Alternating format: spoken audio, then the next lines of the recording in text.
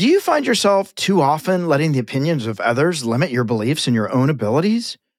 Are self-doubt, imposter syndrome, and lack of confidence causing roadblocks on your path to success? Don't worry. It happens to the best of us. But with a few conscious adjustments, these feelings don't have to hold you back if you just learn how to believe in yourself no matter what. In this episode, our guest Wally Green grew up in an abusive home surrounded by gangs and guns. Despite the turmoil in his life, he found solace in sports, which numbed him to the pain of his home life.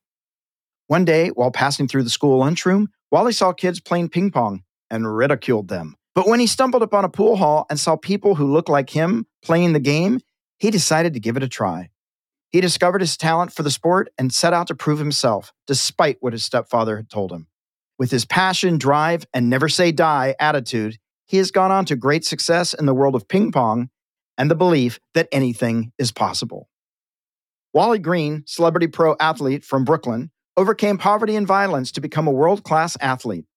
He represented the U.S. in international competitions, including a historic trip to North Korea, and co-founded the premier social ping pong club called Spin.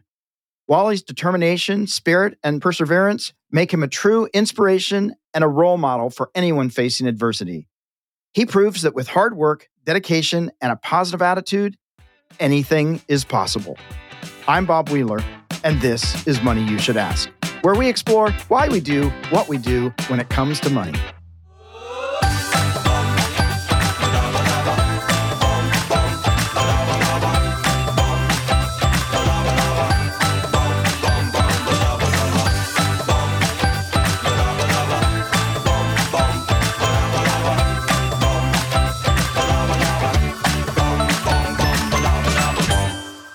Wally, man, it's so exciting to have you on the show. I'm super excited to have you here. Appreciate it. Great to be here, bro. For people that are listening, we met at PodFest, which is this amazing festival, conference, party, whatever you want to call it, down in Orlando. And I got the privilege of hearing you speak at the closing of the conference. And man, the audience was like impacted. They didn't know whether they should cry, run, but they knew they needed to listen. And you shared a story that's like, you had to make some really pivotal choices, right? That changed the trajectory of your life, really. I'm wondering, just for people that don't know, you play table tennis, ping pong professionally. How did you first get involved in that? And what inspired you to pursue it as a career?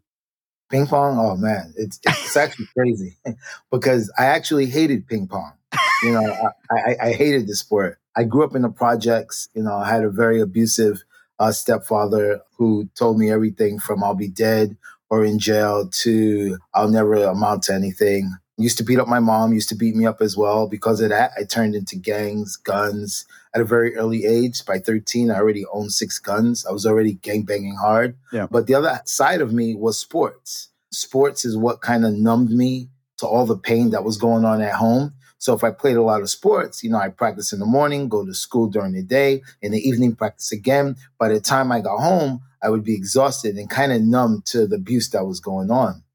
They had ping pong in my high school, actually. And at that time, I played every other sport. I played football, basketball, tennis, volleyball, because all the hot girls played volleyball. That was the only reason I joined the team. And I became MVP at that, by the way. But I joined it mainly because it was hot girls playing volleyball. Good reason. And when I would play football, our football field was right next to the lunchroom. So where the lunchroom was situated at school, the football field was right next to it. So we would go out the lunchroom to get to the field. And as I would pass through the lunchroom, I would see kids playing ping pong. And I would just make fun of them. Like, look at these kids with their short shorts and a stick. Like, it was just a funny sport. So I hated this sport. But to make a long story short, I found ping pong at a pool hall. I went to a pool hall to shoot pool. Thought I was good, was not. Got hustled for some money. Got really upset. Took the pool stick, slammed it on the pool table. The pool stick shattered. And I got really upset that my pool stick shattered. And I was the kind of kid that would blame everyone else for what was going on in my life. So I saw some kids playing ping pong who were standing a few feet away from me playing ping pong at these, there's like 3 ping pong tables in the pool hall. And I went up to them and says, hey, I want to get a hit. And they were like, oh, you play? I was like, no, I don't play this. Just give me the paddle. And my goal of taking the paddle from him was to hit him in the face with the ball when he hit it to me. Right? So the kid hits the ball to me and I go and I swing at it wildly, trying to smash him in the face with the ball. but the ball goes on the table. And when the ball goes on the table, he goes, "Oh my God, that's a great shot." Tells me about a club. And I'm like, there's no way there's a club where people play this. I think it's impossible. I go down to the club, right? Because the athlete in me says, maybe there is a ping pong club where people get together. I don't know. Let's go check it out. Right. So when I got to the club, I noticed that there were people playing and they were standing back from the table and going, "Wah, wah," and the ball was spinning. They were sweating and making all these crazy shots. But the most important thing for me was that there were people that looked like me playing. So black people were playing ping pong. And I was like, wait a minute.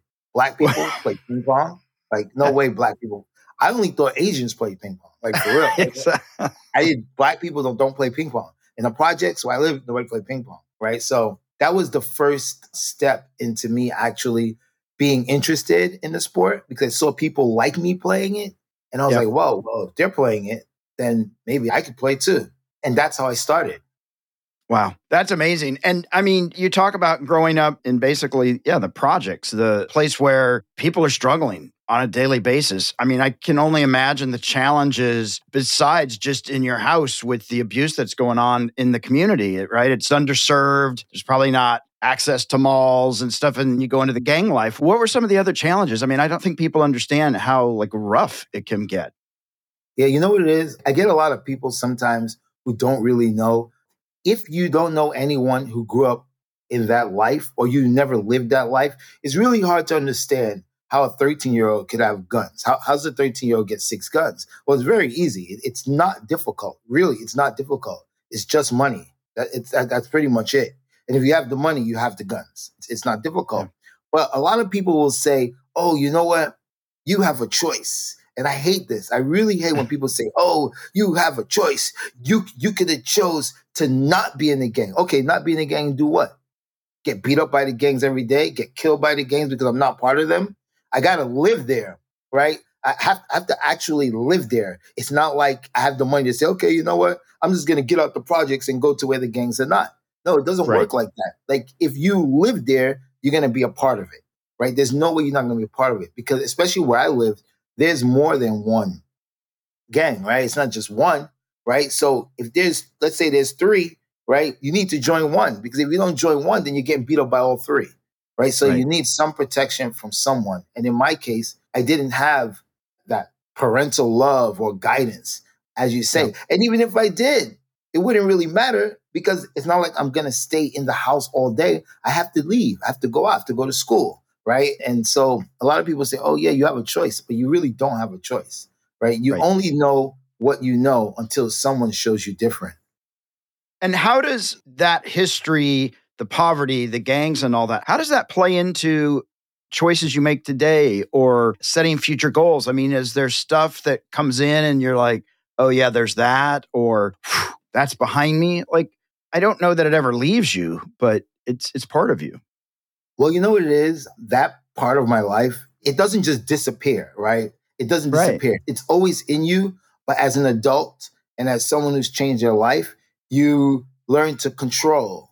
You learn to be in control. You learn to control it. But a lot of times I get asked, would I ever go back and change that part of my life? And the answer is no, because things that I learned when I was in gangs are things that I can never learn in school. Things that, and we're talking about stuff like being aware of your surroundings. I'm aware of my surroundings all the time. I know who's in front of me. I know who's in back of me. I know who's in the side of me. And you hear these things about being at the wrong place at the wrong time. A lot of times when people are at the wrong place at the wrong time is because they didn't recognize that they were at the wrong place at the wrong time. They didn't recognize or they didn't pick up on what was going on, right? So they walk into that place blindly, right? I'm always aware of these things. And that life, it transfers over into adult life, into where you make decisions, right? Mm-hmm. You know, it's just so many different things, man, that come to mind about that life. So I would never change it because that's what made me, right? That's what made me the competitor I am. That's what made me the person that with the never say die attitude, right? Never say die, right? So that life is who made me today. So that's the reason why I would never change it. Absolutely. How does money play a role in your life choices today? Like, is that the driving factor? Or is there, like, I know for myself, it was always a fear of like, I have no safety net. Like, my parents were poor. So ain't nobody going to save me. So I was very driven. And I'm curious how money plays in your life decisions. Man, of course, it's extremely important, right? With money, we have to make very important decisions. What are we going to do with our money? First, we got to make the money, right? And now we make the money. Then what do we do with the money we make? Are we going to invest it? Are we going to spend it? What are we going to do? And I think, like, for me, I didn't learn this until late because I didn't have money growing up, right? I had no money growing up. And I didn't learn until late through meeting people who were business owners or were people that were big in that whole money world, about investing, right? I didn't start investing until I want to say like 5 years ago, 4 years ago. I didn't even know what that was. But now I'm all about it. I'm all about trying to take the money that I have and make more from that money. And usually for me, I just like investing in weird stuff. That's what it is. So like with the cryptocurrency thing, I have a friend who you might know him. His name is James Altucher, a very close friend of mine. And he's really big into that. And his girlfriend was like, yo, you should invest in some cryptocurrency. And I was like, really? He was like, yeah. Like Bitcoin stuff. I was like, all right, let's do it. And then I'd invest. But yeah, I think more importantly is the savings and stuff like that. Mm-hmm. I don't know really a lot about the money in terms of that way. Yeah. But I do know that you need to prepare for the end game. I call it the end game. Like, what's your end game? And you have to make sure that you're not like freaking 80 and working in McDonald's. Not that that's bad, but that's not what I wanted. Right. Yeah. Absolutely. And do you have a fear of like it might all go away and I might have to go back to that life of not having that much? I know for me, it still creeps in. I'm like, could you go away? Like, life is good. The facts say I'm doing okay. But inside, I'm like, oh my God, it could all leave tomorrow. Right. So you know what? I'll tell you something I've never told anyone. It's exclusive on your podcast. I've never mentioned this. Out of all the podcasts I've been on, I've never, ever mentioned this in my life because it never had to come up. But my biggest fear in life is to be homeless. It is the thing that is my number one fear, to be homeless. And I think because it is my number one fear, because I've been homeless. I've been 1 year living in the street, right? So I know what it is. And it's my biggest fear. And I think because it is my biggest fear, that situation is almost impossible. Because I believe very much in manifestation and in passion. And I'm so passionate that I am not going to be homeless, that I would do everything it takes to make sure that doesn't happen.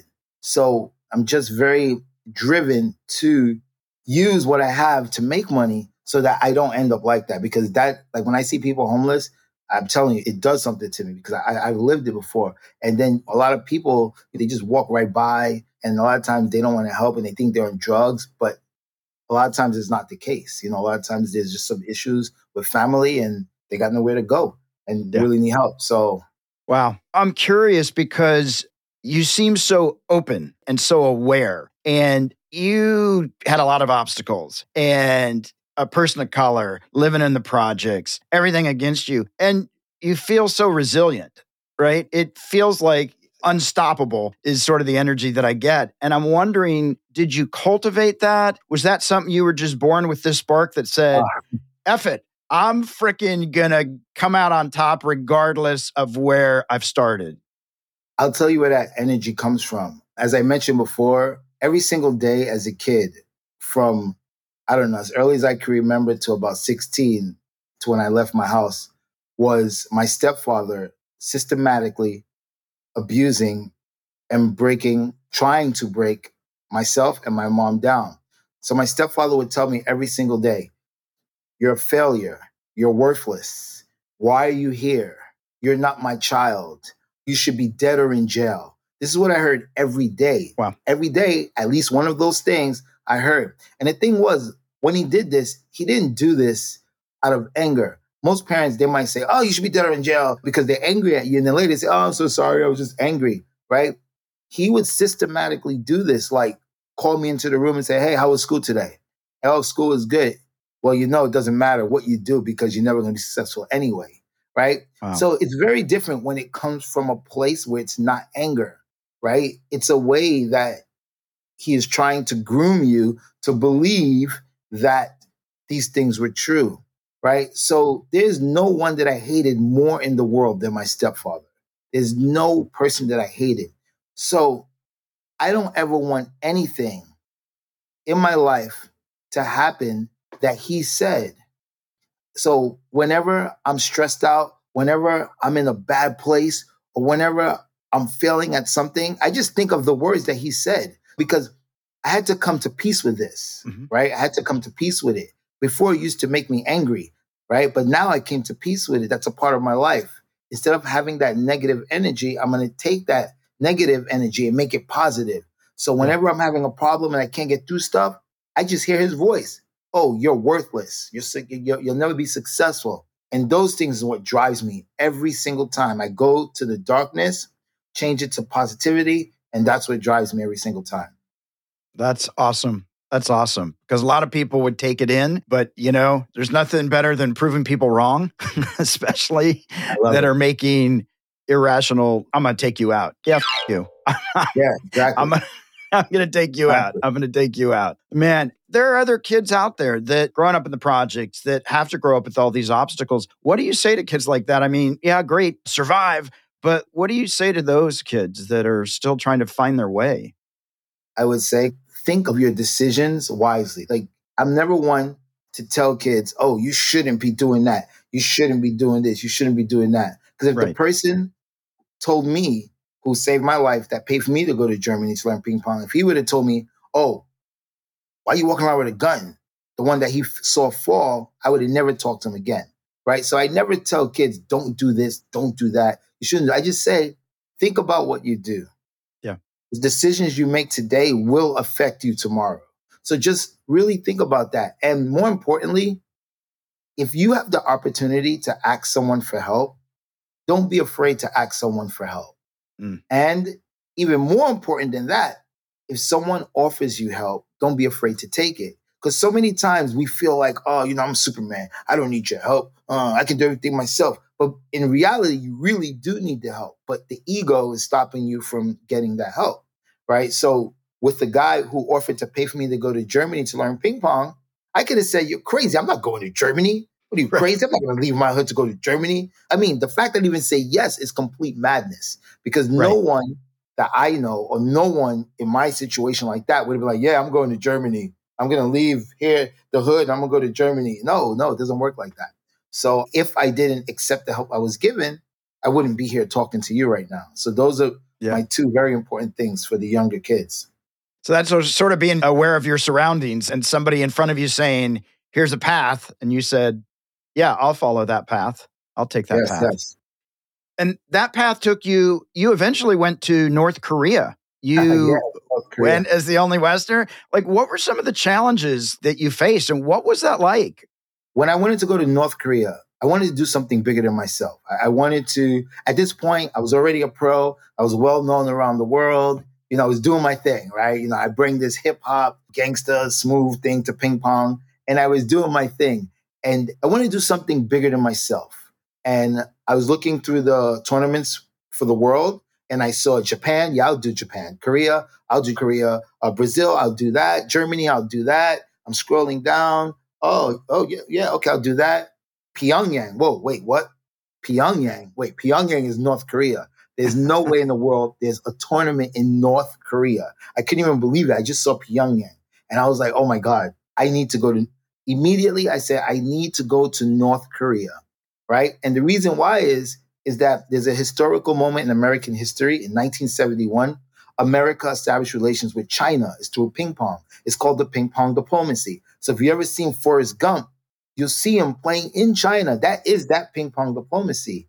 And more so, when I first started playing, like training for real, outside of Europe, I played with a guy, his name is George Braithwaite, who passed away, very close friend of mine, who was actually on the team, the U.S. team, during the ping pong diplomacy, right? So I felt very passionate about that. And I said, you know what? I want to go to North Korea. I want to go to this tournament to promote world peace. And I said, I'm going to do it. And so I called up the U.S. team because the U.S. team has to enter you into all the tournaments. You can't enter yourself. And they said, what? Wait, that's not a good idea. And I said, I'm not asking if it's a good idea. It's what I want to do. Just sign me up and I'll handle everything myself. Then I called or email or text the entire world. I know players from every part of the world, right? And I say, hey guys, I'm going to North Korea to do a diplomacy for world peace. They were like, what? North Korea? I said, yeah, come on. We should all go together as like a world team. I mean, think about how big that was. How big it would be if like so many people from the world went to North Korea to do this diplomacy for world peace through sport. Every single person told me no. Every single person said, no, we're not going. It's too dangerous. You're going to be killed. You're going to die. There's no way we're going to go there. And I told him, I says, okay, if you guys don't want to go, then I'll go by myself, right? Because that's that fight that I have in me. Yeah. When they're telling me, no, you're going to die. You're not going to be successful. Oh, one person can't change the world. One person can't do this. It brings me back to that well. Listen to my stepfather saying, you'll never be successful. You'll be worthless, right? So I went there by myself. I literally went to North Korea. I was the only Westerner there. Forget about only American, only Westerner. Oh, no one from America wanted to go. They were like, you're crazy. We are not going to North Korea. And so I went by myself. I didn't have a plan, right? I had no plan. Like, how do you do a diplomacy for world peace in North Korea? You're a kid from the projects, born and raised in the projects, right? It's something that's almost impossible, right? It's impossible. But like I said, when I go to that dark space for my stepfather, I can make impossible to possible. Right. As long as I'm passionate about it, as long as I really want it that bad, it's going to happen. So I went there with no plan to North Korea, most dangerous country in the world, no plan of how I was going to do it. And lucky for me, well, I wouldn't say lucky. I want to say I manifested it. Yeah. And it was completely incredible. That's so cool. That would be a bit scary for me. That's probably one of the places that I'd be like, let me get back to you. Yeah. That would not be an impulse buy. They never got back. That's a little crazy. Well, now you've added professional sports. You've traveled the world. Now you're an entrepreneur. You've got clubs. You've got a spin club. You've got all these things going on. How does that feel? And how does it feel to look back and go, kid from the projects did pretty good? Yeah, let me tell you. See my smile? See my smile? And listen, and I don't smile. I don't smile often. But you see my smile. I'm telling you, it's really amazing. Seriously. Because like I said, man, my stepfather used to systematically try to break me down. And you know, some people succumb to that, right? If someone tells you something enough times, sometimes you start to believe it. And that becomes your life. Yeah. I just was so happy that I was able to take that negative and turn it to positive and push myself. And it feels good, man. It's like, yeah, man, wow. You know, for a young guy, like I've done so much crazy things that don't even make sense. Like the things that I've done don't make sense. Like it doesn't make sense. Like if you didn't know me or if this stuff wasn't in the papers, if you couldn't Google search it, you would think this kid's crazy. He's making up some shit. How did this kid from the projects go to North Korea to do the diplomacy of peace? Like it doesn't make sense, right? Yeah. How did this kid founded a company that's actually doing very well with like 9 locations? It all doesn't make sense. But so it feels good to me that I was able to come from that and turn it around and change my life. And now I can help other people and I can inspire and use all of that to inspire and motivate other people who was where I was. Yeah, absolutely. And I was going to ask, in that pursuit of world peace and inspiring others, like, what do you want your legacy to be? Oh, man. I love this question. No, seriously. The legacy question is such an amazing question. I think a lot of people don't give a lot of thought to what legacy means or what it's really about. And some people might say, yeah, you know, I want to be super famous and blah, blah, blah. That's my legacy. I want to do this. But I'm going to tell you what legacy means to me. Yeah. Legacy means that my kids are going to know who I am. That's legacy for me. They have to know who I am. 10, 20 generations down. Oh, yeah, great grandpa Wally Green was a great man. That's legacy for me. Yeah. And that's what I talk about. When I hear the word legacy, it's the first thing I think about. You want your generations to know about you because if they know they have someone who's motivational, inspirational, and did great things, then it just pours on them, and then they have to do great things, right? They feel the pressure. Oh, you know what? I got to do great things. I have a great person in my family line. So that's legacy for me. That's awesome. And I do agree. I think a lot of people don't think about it. And for me, legacy is so important, intention, and whatever that might be for each person, but wanting to make a mark, wanting to have an impact, wanting to matter. And I think a lot of people are afraid to admit that they want to matter, that they've had impact, that they have lofty goals. But the truth is, like, hopefully we're all trying to make a difference on a certain level and trying to be better versions. Right. That's awesome. Well, I wish I could be around after grandkid, like 22 generations to hear everybody go, great, Grandpa Wally, man. Did he do some shit? Yeah. That's pretty awesome. They'll be doing a Netflix special, 200 years from now. So that'll be cool. Wait. No, 200 years from now. I just finished. Listen, for the last year, I've been talking with a film company. I can't say the name. Since my New York Times article came out, hundreds of film companies I've been talking to, and they were all crazy. Like, oh yeah, we want to buy the rights for your life. No, it's not happening. I'm never selling the rights to my life story. For that, I can make the film myself. Right. But finally, after a year of talking to this one particular company, they're going ahead. So there is a feature movie about my life story in the works. And as of 2 months ago, we decided we're going to move ahead. And it's something where I'm going to be a part of. Great. I'm going to have decision making, and I'm not selling the rights to my life story. That's awesome. Well, congratulations. That's exciting. That's super exciting. Very cool. Oh, and one more big thing. Yeah. Very important. So now it's Black History Month. Yes. And MSG Network, which is Madison Square Garden, they just put out my story for Black History Month. And that for me is really, I think it's really important because like I said, I'm this kid that came from the projects, and now I'm being honored with a story for Black History Month by one of the biggest networks, MSG Networks. So that's really cool. And I think that's so important. And it can inspire other kids who grew up the way I did. So I just wanted to throw that out there.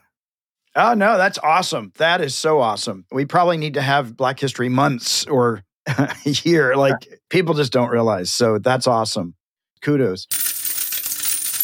Well, Wally, we're about to shift the energy. We're at the Fast Five. So we're going to shift to a little lighter topical questions. The Fast Five is brought to you by Survey Junkie. Making a difference pays in more ways than one. Survey Junkie opens the window of communication between you and the brands you love. Take surveys, get paid.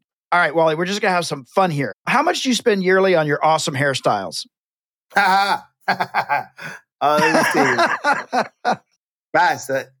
You figure, okay, usually do it about every 3 months. It costs me about $55 plus to get there. So about $100, 3, 6, 9, 12 is that. Maybe about $600-$700 a year. Oh, okay. Wow. All right. I was thinking you're going to go into the thousands a month. I thought it was going to be like $15,000 a year. That's crazy. No. The person that does my hair, I've been with them for a very long time, for like 7 years. So. Oh, that's cool. What's the most expensive piece of ping pong equipment you own? Oh, probably my racket. Probably, okay. Yeah, because I don't own it. Well, when you say own, me personally or in my club? Your club, you, like, even if your club paid for it? Okay. We used to have a $2,000 case. Okay. But it was a collaboration with, oh my God, I can't remember the name of the company. It was a collaboration with one of these fancy companies. Yeah. But that was the most expensive ping pong thing. Okay. And is it something you would splurge on again? No. Okay. What is one thing you regularly splurge on? Ooh, regularly splurge on. Wow, that's a tough one. All right. Oh man, I'm not really, wow, I can't even think about that. Something I want to say good food. Okay. I love really good sushi. Like I love good food. Like good food makes me happy, actually. Yeah, I hear you. So good food. I love it too much. You travel a lot. So what's your travel necessity? What do you need to travel with no matter what? Oh, one thing I need is my little mini paddle and my old iPhone 6s. Okay. Because the mini paddle, I'm going to play players who are like really good. And the old iPhone 6s, I'm going to beat everyone else with. That's a must. That's one thing that has to be in my bag is my mini paddle and my 2 old iPhone 6s for playing ping pong. I wonder if Apple had ping pong in mind when they made the i6. Listen. Apple, are you listening to this? Let's go. Now you're going to get more health pings, like for steps, how many hits you get in. Yeah, right. Yeah. Who's the most inspiring person you ever met? Oh, ever met? Wow, there's a lot. I think, man, including celebrities too, right? Including celebrity, anybody. You know what? I'm going to go with my friend James Altucher. Okay. And I'm going to tell you why. Not because he's my friend and I know him for a long time, but he's the kind of guy that you would think would fail. And he's the kind of guy who has failed hundreds of times. Like he's made shit tons of money, lost all of it, made shit tons of money, lost all of it. And a guy like that just shows perseverance of keep going, keep going. You know, you made all this money. Okay, you lost it. Let's go again. And he's definitely very inspiring because he doesn't look like the guy who is winning, right? He doesn't have that persona of the guy who is winning. Yeah. Through failures, he wins a lot. So that he inspires me a lot. That's awesome. That's awesome. Well, we're at the M&M moment, our sweet spot, money and motivation. I'm wondering if you have a practical financial tip or a piece of wealth wisdom you can share with the listeners. Oh, practical financial tip. You know, this always comes to my head and it sounds bad, but it's the truth. It's the truth. So always use other people's money to make money. Never use your own. It sounds so bad, but it's, for those who don't know, it's not really as bad as it sounds. It just sounds really bad. But seriously, no, I'm serious. It's the biggest tip that I could give. It's just a smart way to do things, you know? As long as you have something that's going to do well. Like with our business, none of us had money. None of us. Right. Who had money? No, I had zero money. My partners had zero money. Nobody had money. But we got investors. We came up with something that people loved, that people thought was going to do really well. And we got investors, and that's where the money came from. So use other people's money to make money. Use other people's money legally. There's lots of banks and investors. That's a good tip. That's a good tip. Well, Wally, man, I tell you, you know, the thing I love about this whole conversation, the whole thing, knowing about your stepdad, knowing about all these different things and all the obstacles, everything you've done, there's a bit of happiness in there. There's a bit of peace that's there. There's not this blame and then this happened and then I'm going to get everybody. Like, I just hear this willingness to keep letting whatever come. Like, it's just this resilience, I guess, is what comes to mind, is this place where you've had all these, you can't do that, you shouldn't do that, it's not possible. And you just keep going, yeah, here I am. That worked out. That's crazy. That worked out. And what's cool, and even talking about your friend who doesn't look like a winner, but is a winner, right? It doesn't matter what we look like. It doesn't matter if we do it awkwardly, if we do it quietly, if we just keep showing up. I think that's the key, is just to keep showing up. And I just love this attitude that you bring in that's just like, let's go out and inspire, not let's go back and pay back and all that kind of stuff. And I really appreciate that, because I think in this world, we need a lot more people just being a lot more resilient, that are willing to be kind and going out there trying to help other people make it a better place. So I so appreciate you sharing everything today. I do think you are definitely an inspiration for a lot of people. So thank you. Thank you. I appreciate you as well. Where can people find you online, social media? Movies are going to come out soon, but where can people find you? Best place to find me is actually on Instagram. So that's Wally Green NYC. And that's like more of my serious side, although I try once in a while to change it up, make it crazy. But also on TikTok. So you want to see some crazy stuff? My crazy stuff is on TikTok. So that's Wally Green NYC official. Awesome. We'll put all that in the show notes. And check out his moves, man. Check out his crazy moves. I played him, and I will admit, I did not win. I don't even know if I returned the ball. I did take one loss, though, in Podfest. Did you? Yeah, I played over, I don't know, maybe 400 people. I don't remember how many. I played so many people every day, and I took one loss of a lady who made me play blindfolded. Oh, And I still thought I was going to win because I knew she couldn't reach my serve, but I couldn't tell where the table was. And yeah, it was bad. That's hilarious. I love that you still had the belief that you were going to. I really wanted to win. I was really upset that I didn't win blindfolded. I got pissed off. I love that. Oh, man. Well, thank you so much. This has just been amazing. Thank you. I appreciate you too.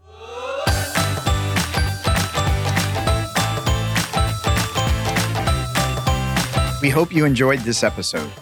Did you learn something new about your relationship to money today? Maybe you have a friend who has some financial blocks or beliefs that are holding them back. Please share this podcast so they too can get off the roller coaster ride of financial fears and journey towards financial freedom. To learn how to have a healthy relationship with money, visit themoneynerve.com. That's nerve, not nerd. We'll be back next week with another perspective on money and the emotions that bind us. Ba-da-ba-da-ba.